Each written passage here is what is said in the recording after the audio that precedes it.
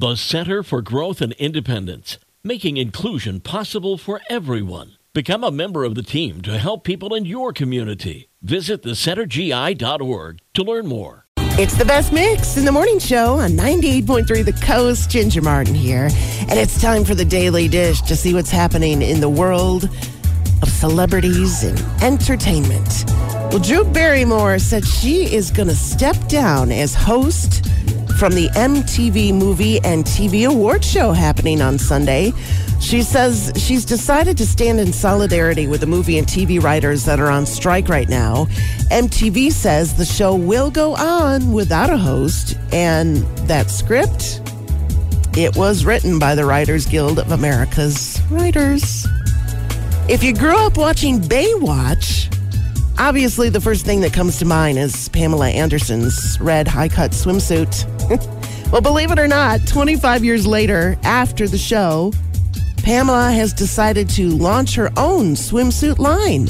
It's in collaboration with Frankie's Bikinis, and it will include the iconic version of that red one-piece. Who knows? You may see a lot of those at Silver Beach this summer.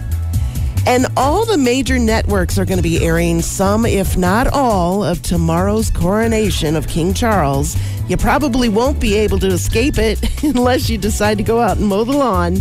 And even if you don't plan on watching it, here are the coronation. If you're coronation curious, here's the schedule of events and what it's going to look like. It's going to start with a coach procession carrying Charles and Camilla from Buckingham Palace to Westminster Abbey, where he will then be anointed with holy chrism oil made from olives from the Mount of Olives in Jerusalem.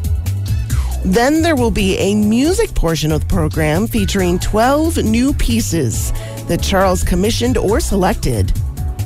And then the over 4-pound crown will be placed on his head by the Archbishop of Canterbury.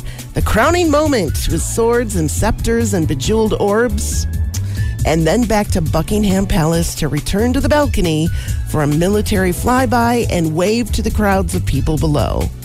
That's what you're going to miss if you don't want to watch. And that's your Daily Dish from 98.3 The Coast.